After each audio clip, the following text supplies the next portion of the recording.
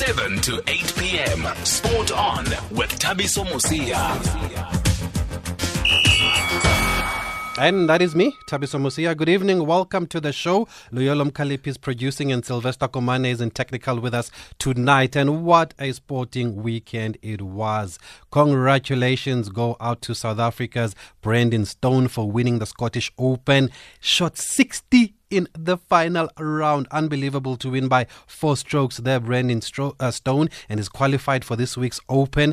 Also, Brad Binder, who won his first MotoGP 2 title in Germany this past weekend in a sensational race that saw the top 3 on the podium being separated by just a second. There was also boxer Moruti Mthalane, babyface, who claimed the vacant IBF flyweight title by beating Mohammed Wasim of Pakistan on points in Malaysia on the undercard of Manny Pacquiao's fight against Lucas Matese. Babyface Mthalane winning the fight. The judges scoring it 114, 113, 2 judges, and the other one 116, 110. Then France for winning the World Cup. Well done, tough luck to Croatia, but the best team won the World Cup. And well done to all of you who predicted France to win it before the tournament even started, unlike us who thought Germany and Brazil were the favorites. But well done if you picked France to win it. If you picked them in the quarterfinals and the semis, it doesn't count. And then, not a good weekend for the Proteas. They lost inside 3 days as they were annihilated by 278 runs by Sri Lanka in Galle in the first of 2 test matches. And we heard today that Tabraiz Shamsi is coming home due to personal reasons. They don't know when he'll come back. The second test in Colombo starts on a Friday. And then the big one, Kevin Anderson reaching the final of Wimbledon before losing to Novak Djokovic in straight sets. But the match was quite interesting, especially if, like me, you followed some of it on social media. I was watching it and then looking on social media, and the country was divided. We can't run away from these folks. The country was divided in its support for Kevin Anderson yesterday. Many are saying that they're not supporting him because he doesn't play Davis Cup tennis, which is the premier international team event in men's tennis. And that is the question that we're putting out today in the first part of the show. Is the criticism justified when it comes to this matter? Is Kevin Anderson a traitor for not playing Davis Cup tennis, or is he doing more for the country by playing on the ATP tour? So we'll hear from former SA Davis Cup captain John Lafney Diaga, who is based in the US, as well as sports writer Oke de Villiers, who has previously written an article about this matter, and we also want to get your views on this one. Feel free, you can call us even right now, 0891 104 207, SMS 40938, WhatsApp 061 410 4107, hashtag us on social media, SAFM Sport On.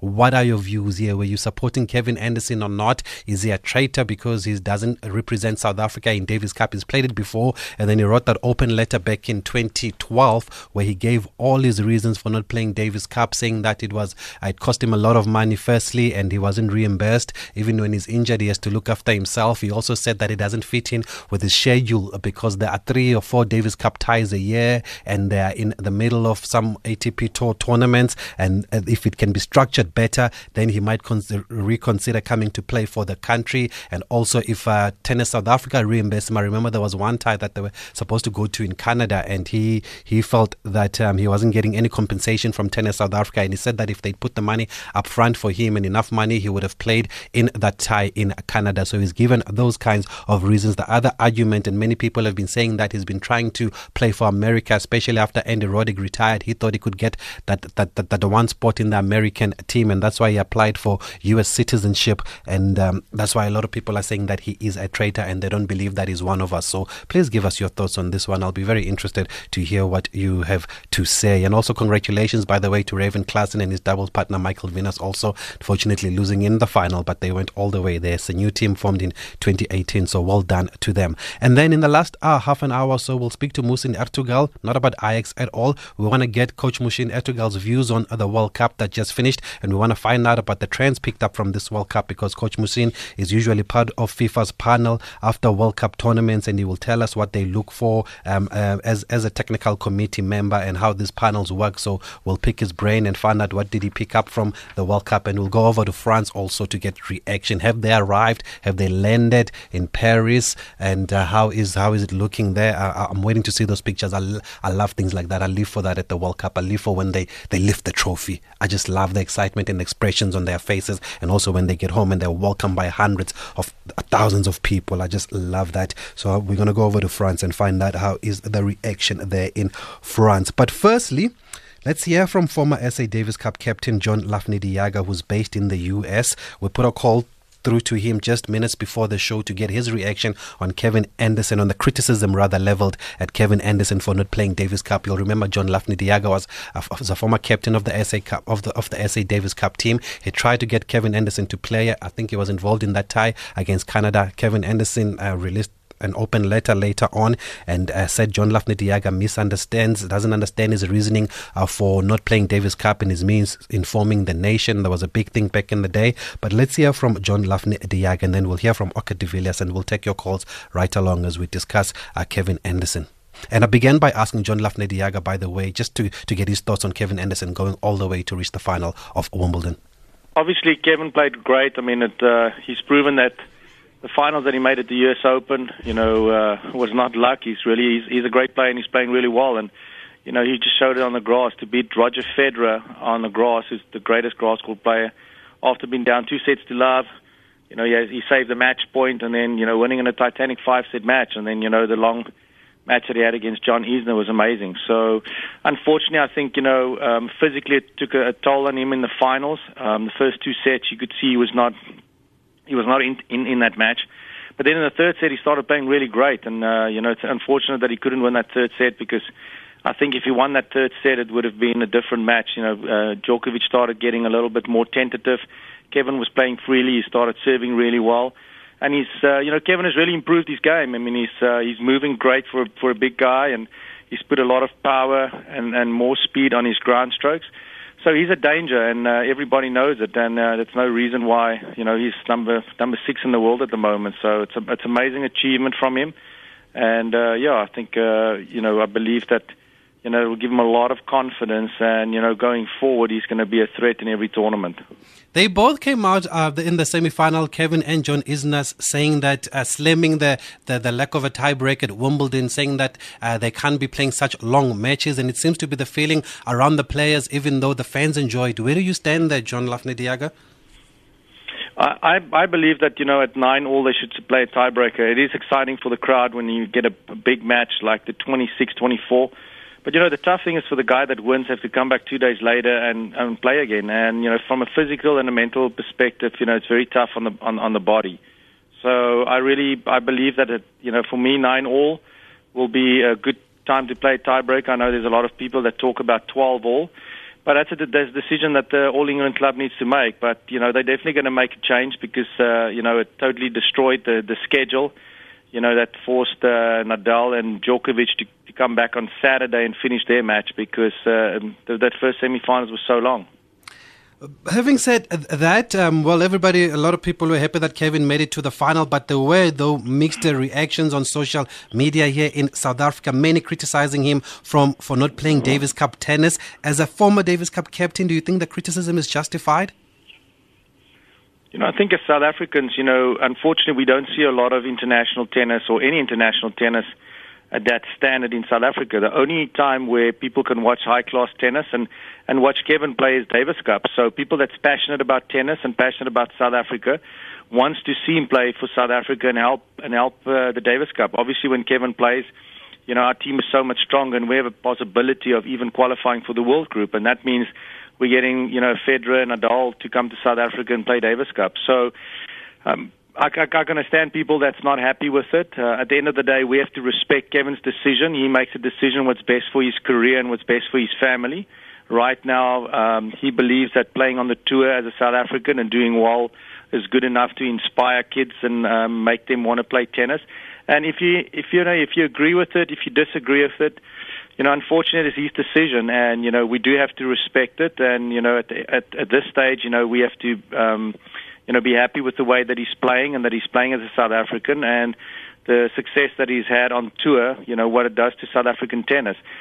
Personal opinion, I really would love to see Kevin play Davis Cup because it will just give us a much better chance. And it shows to the young kids out there that playing Davis Cup and playing for your country is important, and people want to see him play the South African and for Davis Cup. So hopefully in the near future, Dave he will decide to play Davis Cup. He's previously complained about the scheduling and the traveling, John Lafferty, even though there are about 3 or 4 Davis Cup ties a year. Is that a fair enough reason? It's definitely a problem that there is. I mean, Davis Cup takes a lot out of you physically. You play as a team, and it's a long week. And but everybody around the world, has the same problem. All the top players have the same problem. For me, it's a personal choice. When I played, if I had a choice to play Wimbledon or play Davis Cup for South Africa, I would have chosen the Davis Cup. Competing for my country was my number one priority. But that's not everybody's priority. And like I said, right now, for Kevin, it's important for him to focus on his career. And hopefully, in a few years, when he gets a little older and towards the end of his career, he will decide to play a few Davis Cup ties, because I really think for the South African people that really supports him all over the world, it will be great to see him in South Africa. He's also mentioned in an open letter he wrote a couple of years ago financial costs and implications, saying that it takes a lot out of his pocket and he doesn't get reimbursed by Tennis South Africa for playing a Davis Cup. Is this a reasonable complaint? Well, I mean, it also depends, what you see. I mean, and, people must understand that it's not that Kevin never gets, the Davis Cup players don't get compensated. They do get compensated. And I know Tennis South Africa goes out of their way to give the players as much as they can. At the end of the day, you have to decide if it's enough for you or not. So Kevin must decide what's good for him or what's not good for him. And now, hopefully, with Growth Point that's involved with Tennis South Africa, there's more sponsorship. Richard Glover is doing a great job at raising more finances for South Africa. And hopefully, in the near future, they'll be able to pay Kevin enough, what he wants to play Davis Cup, because it's so key. If he plays, we do well, we get into the world group, we attract more sponsorships, we attract more better players to come to South Africa, more people will come to Davis Cup, and, we just expose our young, up-and-coming players to more quality players and inspire them to play. And, we'd like to see more players play at Wimbledon. This year we had 2 players playing at Wimbledon. In 1999, 32 South Africans competed at Wimbledon, so it's a huge difference what has happened in the last 18 years. And as far as the relevance of the Davis Cup, a lot of people have been asking that on social media. Is it relevant? Some are saying it's not relevant. It's very relevant for me. I mean, Davis Cup is, is such a huge tradition in sport. I know there's talks that they want to change the format. There's a, World Cup of tennis that they're planning to do. But it will be sad if they take Davis Cup away. They need to change the format. They've already starting to change the format to best out of 3 sets and 5 sets. Because it's tough on the players to play best out of 5 sets over a weekend. If you are playing in a nation, that doesn't have a lot of good players, your top guy is going to play singles, doubles, and singles on Sunday. So that means he can play 15 sets over 3 days. And then the next week you've got to go compete on the tour for your living. So that is a concern, and they're working on finding different ways. But definitely Davis Cup is relevant, and it's a very important competition, especially in South Africa, because that's the only place where South Africans can see world-class tennis player compete. And finally, John, I can't let you go without asking you your thoughts on Raven Klaasen and Michael Venus going all the way to the final. Did you expect that their new partnership this year? Raven is a world-class player, and he's done really well with his previous partners. Michael Venus won the French Open last year. So they decided to play together. They're a great combination. Michael is a very powerful, big serve, big ground strokes. He doesn't move as well. Where Raven is the crafty player. He returns well and he's very active at the net. So they're a good combination.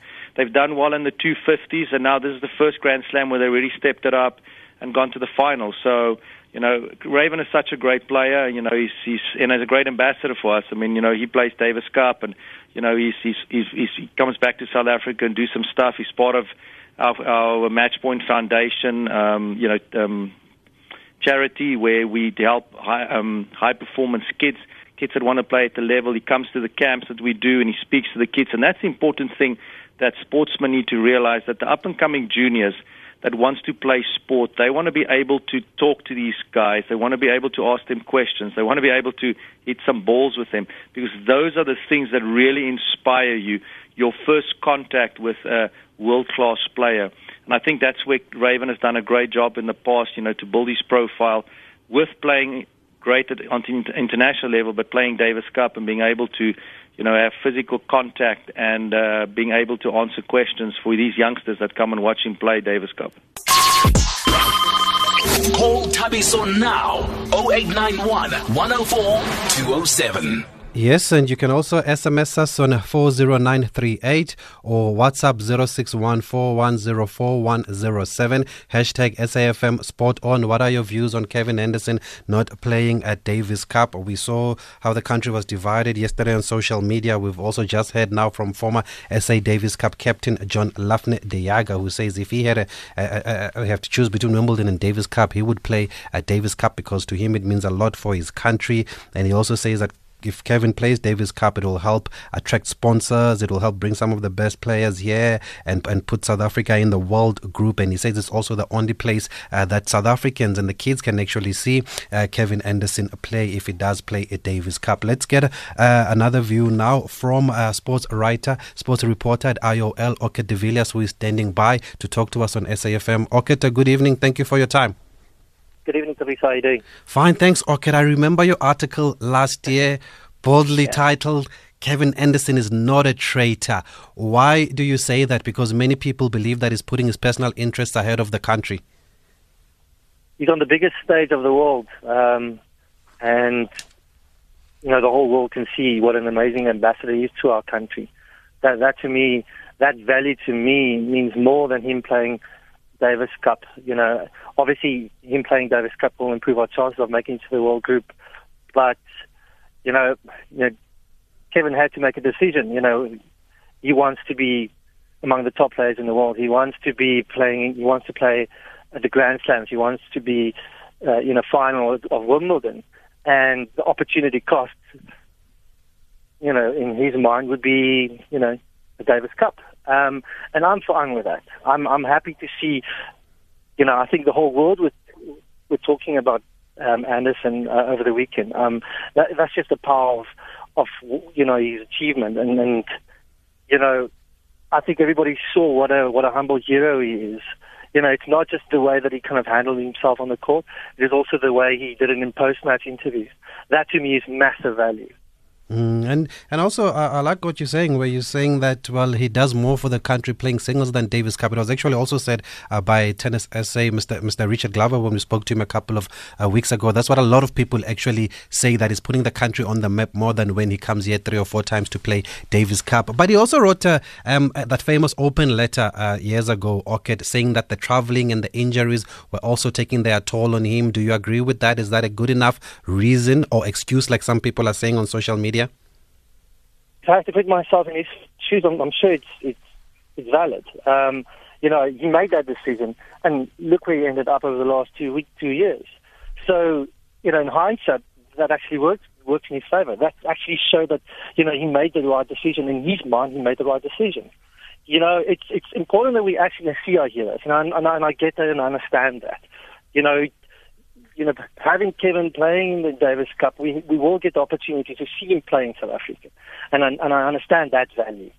I saw Kevin play a couple of years ago in the SA Open, and that's when I first kind of got introduced to him, and that inspired me. That kind of put him on the map for me. But Davis Cup at the moment, how many people actually do go to the Davis Cup at the moment? How many people actually do care about the Davis Cup at this stage, in South Africa? I know it's you go and represent your country, and that's awesome. But you did the same thing over this weekend. You did the same thing at the US Open. The other argument, Oket de Villiers, is the money issue. He said in that letter that it's not financially attractive to play for the country. Do you agree? Should playing for your country be a money issue?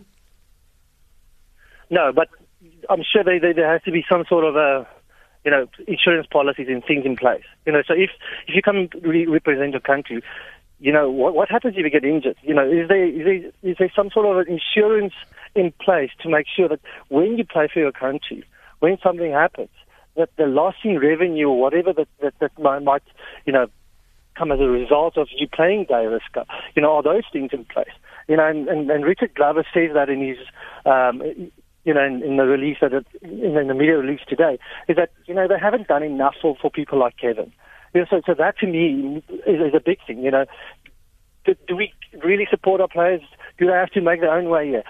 Do we pay for their coach, for their physio, for their doctors, or whatever else? It costs a lot of money, and I guess money's probably not a big thing.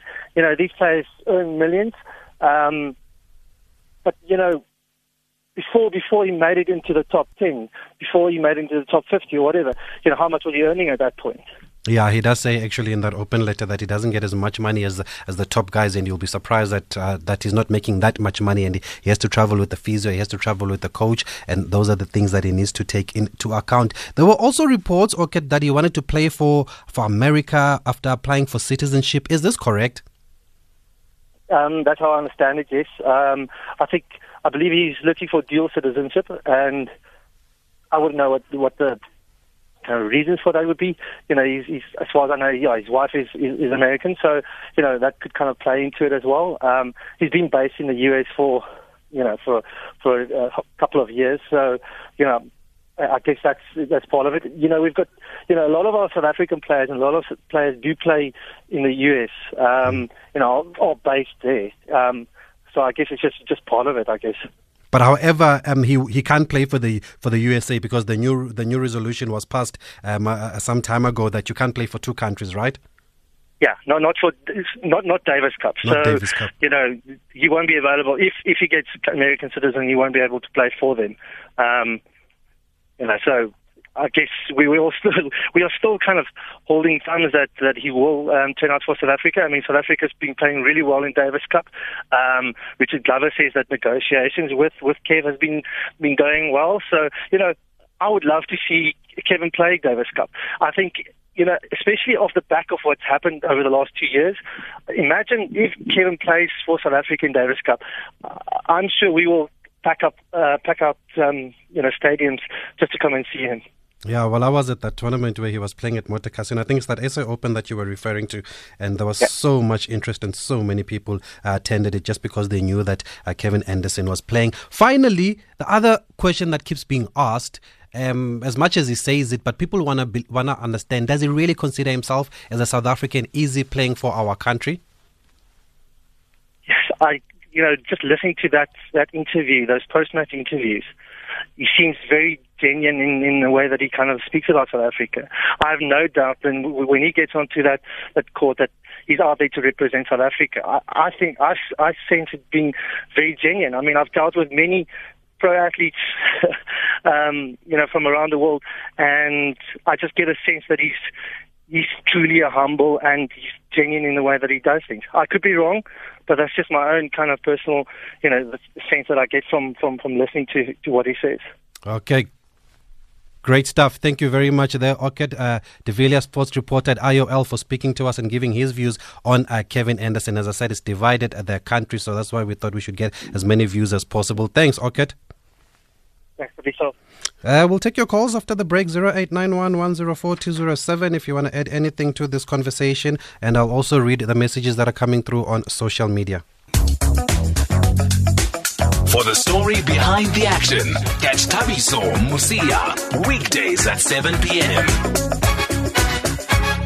Well, on social media, the reaction is coming in. Rolong says, no, Kevin is definitely not representing me. And also on social media, where's the other tweet? Yeah, Queenie saying that he's not one of us. He doesn't seem interested in playing for the country. Therefore, I am not counting him. Somebody else says, who is Kevin now that you guys are talking about? Come on now, be nice. And then Free Sipiwe says, let's just admit it, Kevin is not into us. Siyazifaka nje kuye. He's no any else, or he's no Charlize Theron. And Zico Smith says, tennis, like any other sport, is a short-term career. Let him play where he gets a lot of money. And who's this? Gumball says, name a player in the ATP Masters that plays a Davis Cup. Ditsejo says, does Kevin Anderson have reasons or excuses? It's more like excuses. Monobisi says, this guy chooses to be South African when it suits him. So that's the kind of reaction that is coming through on social media. But now let's congratulate the champions, France, and let's go over to France to speak to Hossein Hazone, a football journalist for A Goal in France, just to get reaction. He joins us all the way from Paris. Hossein, good evening, and thank you for joining us on SAFM in South Africa. Thank you, guys. Thank you for having me. It's an honor for us, and it's a time of celebration for French people and for people all over the world, because this victory shows that people can achieve things together, coming from different backgrounds and different origins. You can accomplish and you can achieve great things by doing stuff together. And let's pick it up from there then, Hossein, because there has been so much, there have been celebrations in Africa. People have claimed the French team as their own, partly because all the African teams were knocked out very early in the group stages. But is this French team connected to Africa? Because Africa has definitely claimed it.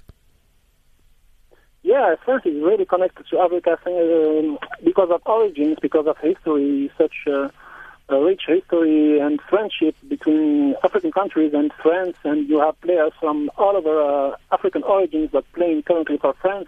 And this victory echoes to the 1998 victory, if you recall it, when Zinedine Zidane and Deschamps, who is the current coach of this team, they led a team of multi-ethnic backgrounds and origins to victory. And this time it's the same thing. It's people from all over different backgrounds that came together and united the whole country, because in this time of fear-mongering, this time of terrorist attacks, this time of fear, there's this victory that unites people, and football has this power. Football can unite people, and this is why this victory is beautiful. When you look at the play, when you look at the own goals, not very beautiful play, France wasn't really a handsome winner on the pitch. Maybe Croatia. Some people can say that Croatia deserved it better, maybe. But when you look at the values that France showed, at the way that this victory unites people, it's really a beautiful victory. I say it again, for French people and from people from Africa, from people from all over the world. That's a great story. And before the tournament, Hossein, what were the expectations for this team? How were you expecting them to do? What would have made a good World Cup? Yeah, we expected great things from them, because it's a really young team. It's the second youngest to start the final, I think, and they went all the way to the final in the Euro 2016 in France, if you recall it. So we were expecting great things, but we kept quiet because it's a World Cup. There are no small teams now, only good teams. And France, they started slowly, and they came together against Peru. They started to have a backbone, to have people showing their strength, players showing their strength, like N'Golo Kanté in the midfield, who was an absolute beast. You have Kylian Mbappe, who showed his pace against Argentina. So with the game, players started showing their strength as a team, but also as individuals, because this team has strong defensive qualities. It played like an Italian team. Deschamps has an Italian background, playing most of his career as a player in Juventus in Italy. So they have a strong backbone defensive, and have players up front who can make the magic happen, And this combination was the same as 1998. So those two teams are really alike.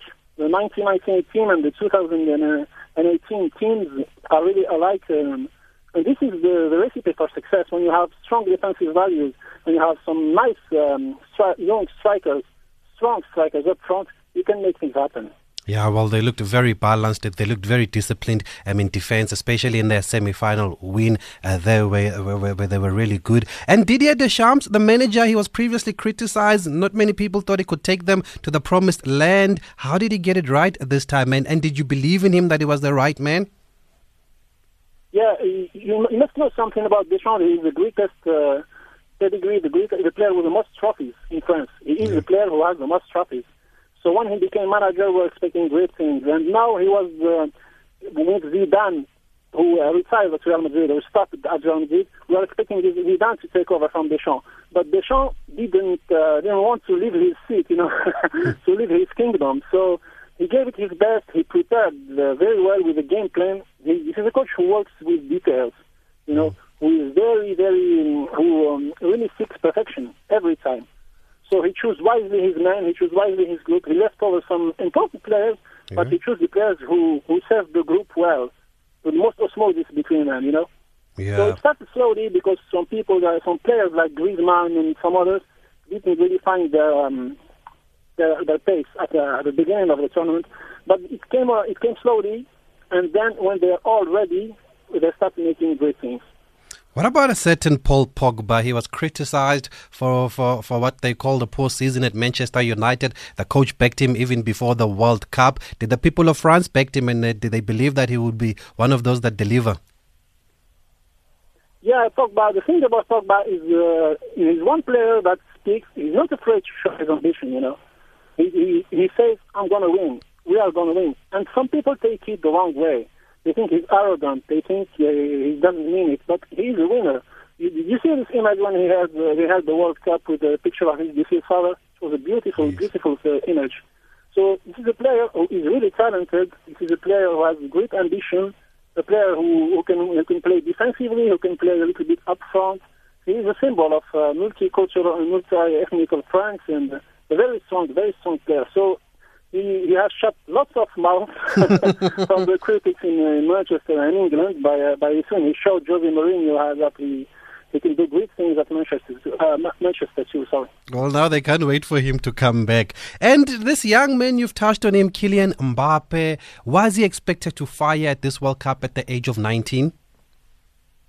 Yeah, this is crazy. This is a crazy story. Now there are newborn babies that are named Mbappe Kylian, like they named Zinedine, in 1998. It's a legacy. He is the number 10 of France. Zidane was the mythical number 10. Platini was the number 10. Only great players in France are wearing number 10.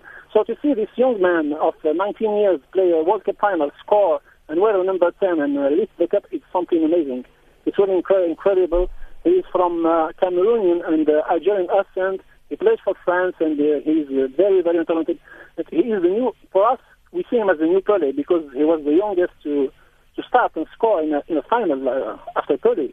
Yes. So we really have great expectations of him. So we don't know what the future holds for him, but definitely great things. I can see him go to Real Madrid. I can see him lift other trophies for France and for clubs.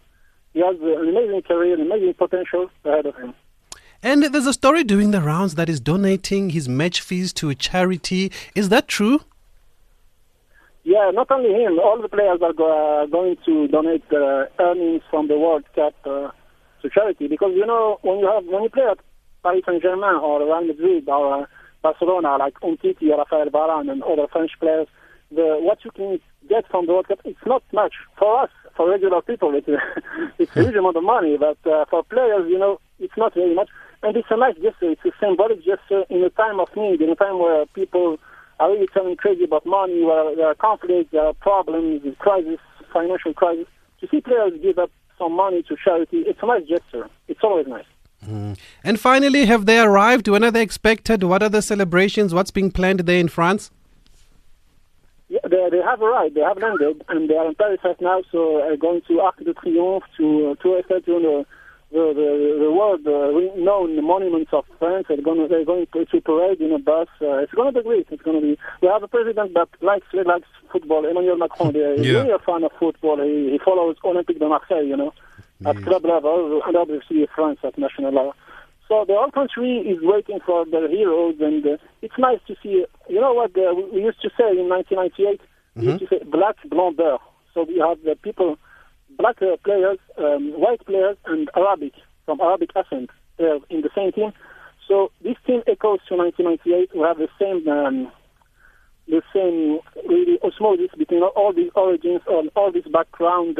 It's really nice for France right now to have this team, to have these heroes. Which leads me to the one big question then that's being asked ever since what happened yesterday.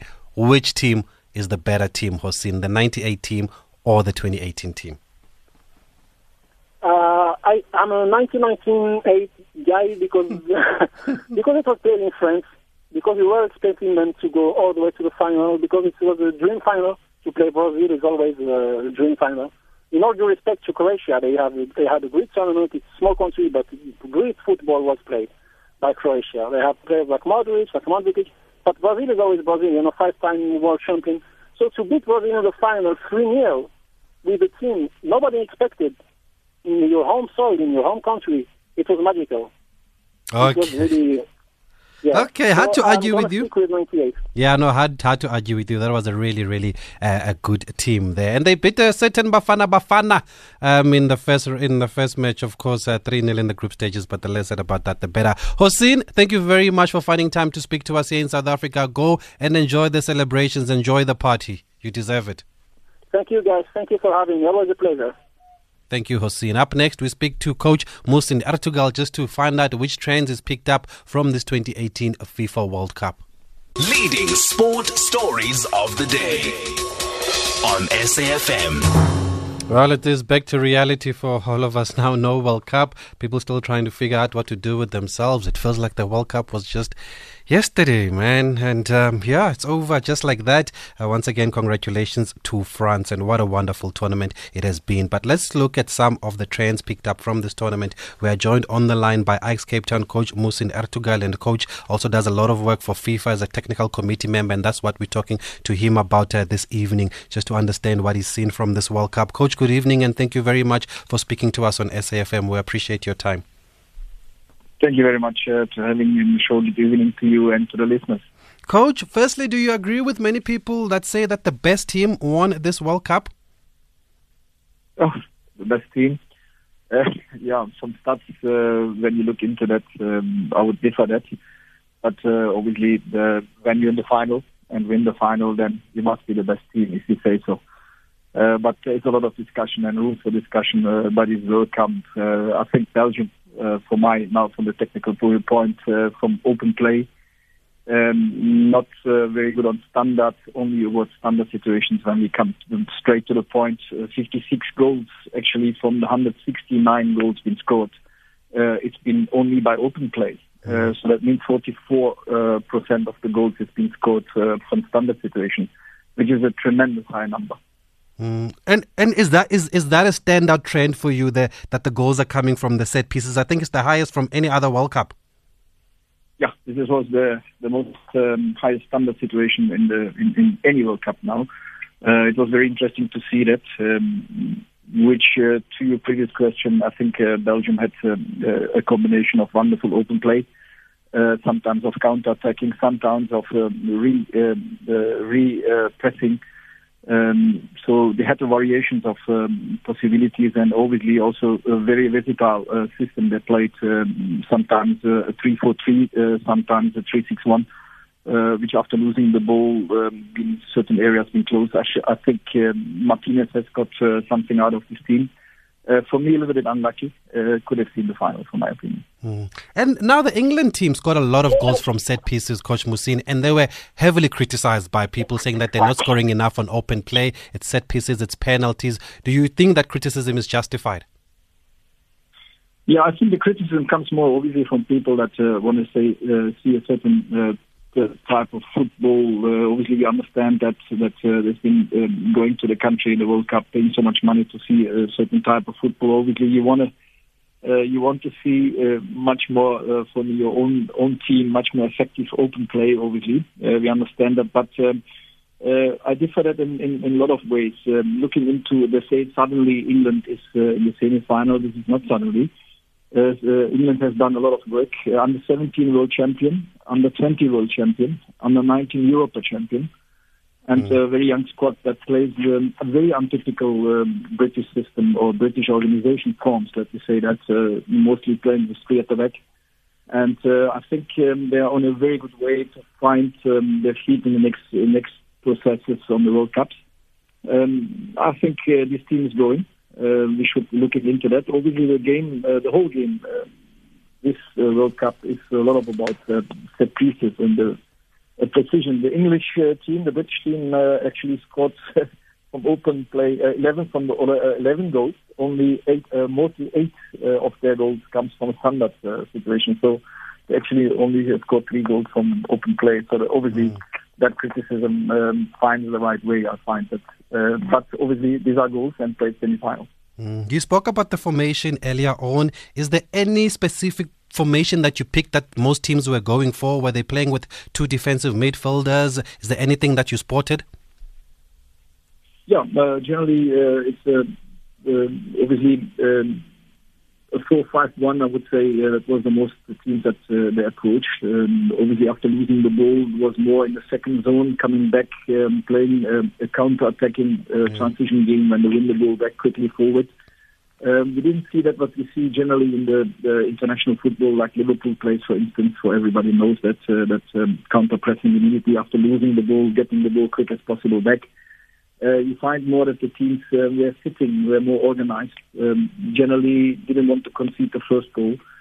That looked at, but also understandable, the most of the people that looking into having open play or want to have an open play, a player like Luka Modric and Rakitic played nearly 70 games in this season. Rakitic, I think, if I'm not mistaken, 71 games in one season now. It is obviously for those players you expect them to put the stamp on the fingerprints in the game. Obviously, some of these boys, big boys, were really also a little bit tired. You could see, especially on Modric, the last two games that he was most of the time on his knees after situation was cleared or the ball came too still. This is a bit heavy figures for the players that play over 60 games per season, and obviously you expect them every time to be fresh. And have the best call-up. By side that they played so many games, Luka could really get the player of the tournament award. But makes him very valuable player. You speak about teams sitting back. Is that the new way? Because there were a lot of teams that were sitting back during this World Cup and catching teams on the counter. Or does it depend on the kind of team that you have or who you're playing against? Yeah, but the last World Cup, which in this World Cup I was obviously not physical involved, yes. But we are on the technical side, we're speaking to each other a lot and have analyzed that also a little bit more far. I came only watched the German team, which was the most disastrous German team that I ever seen in a long time. And then came back obviously with the problems that we have here in South Africa to look after the team. But the last World Cup in Brazil was much more open play. Also more goals. The goals this tournament, two goals less, 169, and Brazil has had 171. That was the second, together with 89 France, the most goals, 171. So that's a high margin. Mm. What I can say is also from the goals that have been scored, we had in Brazil 87% of the goals being in the box. So that gives a lot of indication for teams how to close down, where to close and how to close. By this World Cup, 80% in the so it was 20% outside the box. So more shots coming outside the box. So that means also a bit higher up, a defensive organization could be very valuable for that. That was actually very interesting to see. For those one-touch finish this time very high. The one-touch finish, so the precision of the players with 61% is actually very high.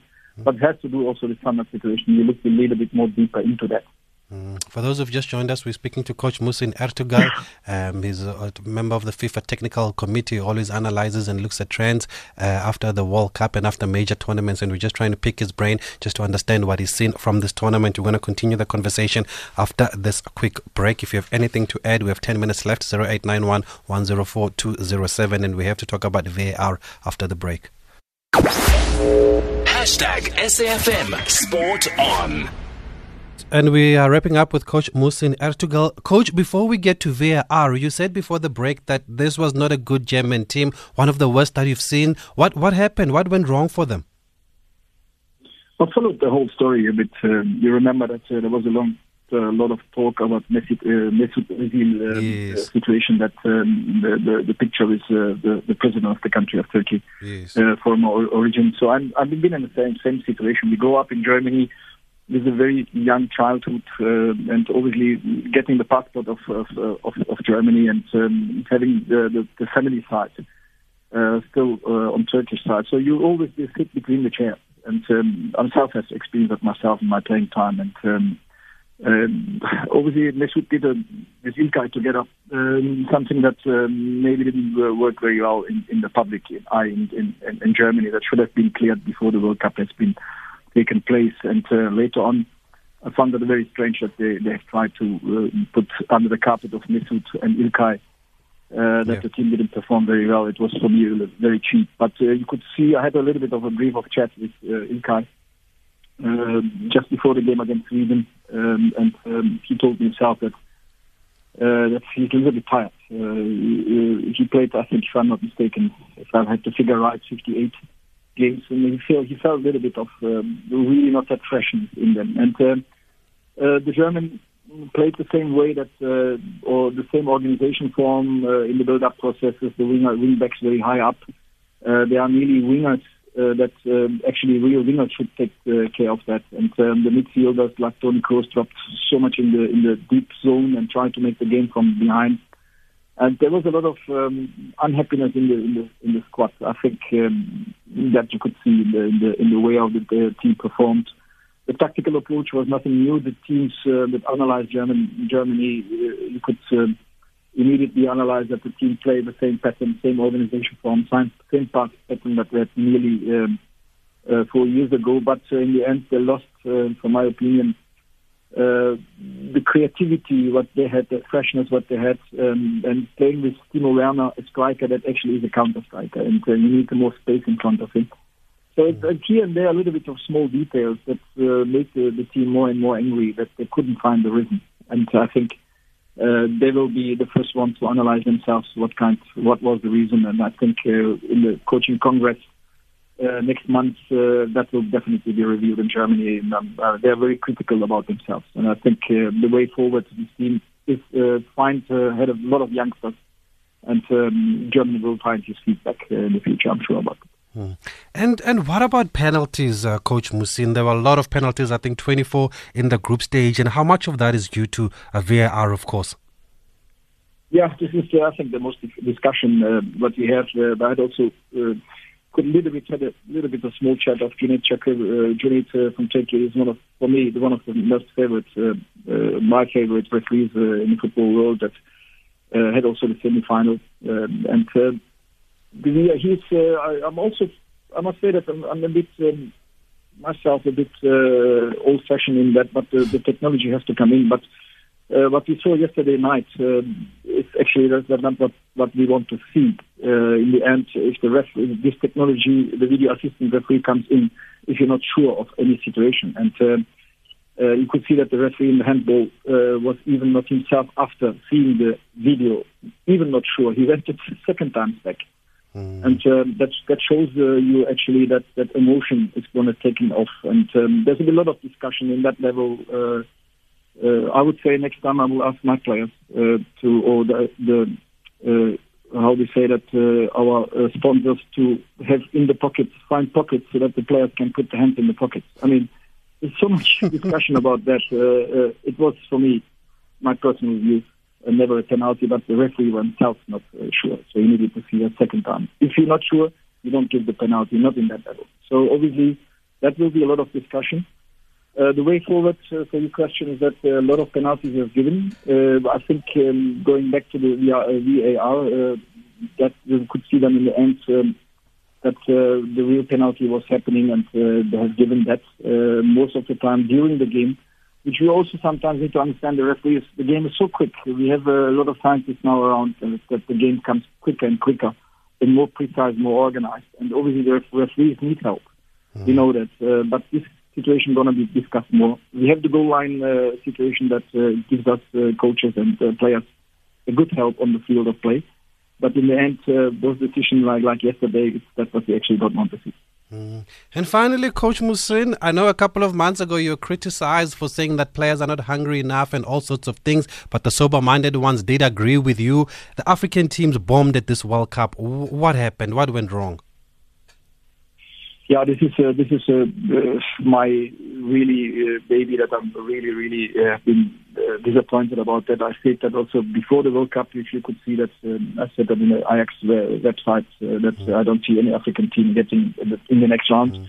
From the other side, you can see that one African team, 14 players in French team, with origin of Africa, shows you that if they have the right development, the right approach, they can actually be very, very valuable. African players have great talent, natural talent that we don't have in Europe anymore. The tactical aspect has been drilled into those players very young age, and that is what especially in South Africa, we need to look into that.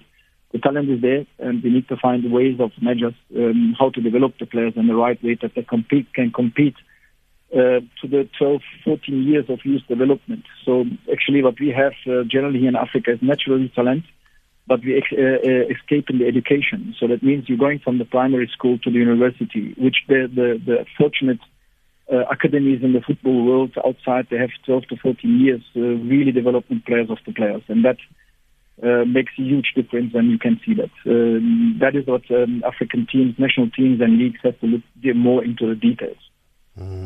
And finally, Coach, when can we expect the report back? How long does it take when the FIFA Technical Committee works on it? When can we expect feedback from your colleagues for this World Cup? Yeah, we had in this World Cup was not that much, but we had previous times. There was really great experts that have been done the job as coaches on the field, as players, as coaches. So normally, there's a lot of administration behind that. Other coaches will have analyzed behind the scenes as well. So it will take, generally the booklet comes out 6 to 8 weeks after the World Cup, but that will be this time probably a bit more quicker. It's about also the administration behind the scenes, that's how quick can they produce that booklet, and that will be actually presented then to all the federations that also going to be discussed about these issues. Okay, Coach Mushini, thank you very much for finding time to speak to us. It's a pleasure talking to you, especially about this part of the game and the info and the insight and the stats that you've given us. Thank you very much. We really appreciate your time, Coach. Thank you very much. Good evening, and good evening to the listeners. Thank you, Coach Muhsin Ertugrul. What a gentleman. Always a pleasure to talk to. Always available for interviews, Coach Muhsin Ertugrul. It doesn't matter who you are. And we've spoken to him about, obviously, the trends that have been picked up in this World Cup. And a trend that's coming through on social media is that Germany should have never left Leroy Sané at home. Roxino Lemza is perplexed, and a lot of people are surprised that they left Leroy Sané at home, and they're saying it's part of their downfall. The other trend that is still going on is the Kevin Anderson playing Davis Cup debate. Still divided. It's crazy. It's crazy how we as South Africans can watch sport and see two different things. It is really, really amazing. Or we can look at the same situation and just see it totally in two different ways. And that is what's happening here with Kevin Anderson. It's clear as black and white. Excuse the pun. Anyway, that's where we end our show. Thank you to Luyolo. Thank you to Sylvester Komane, and thank you to Tebogo Khadebe on social media there. And coming up after 8, Asanda Matsonyane will bring us the viewpoint, standing in for Mr. Ashraf Agada. There'll be more sport in the morning with Zai Khan on Sunrise with Stephen Grotes between 6 and 9 a.m. And also any suggestions, ideas, topics that you want us to discuss, feel free to email Helen Coolchick, sport@safm.co.za. My name is Thabiso Musia. We're back tomorrow. News is next.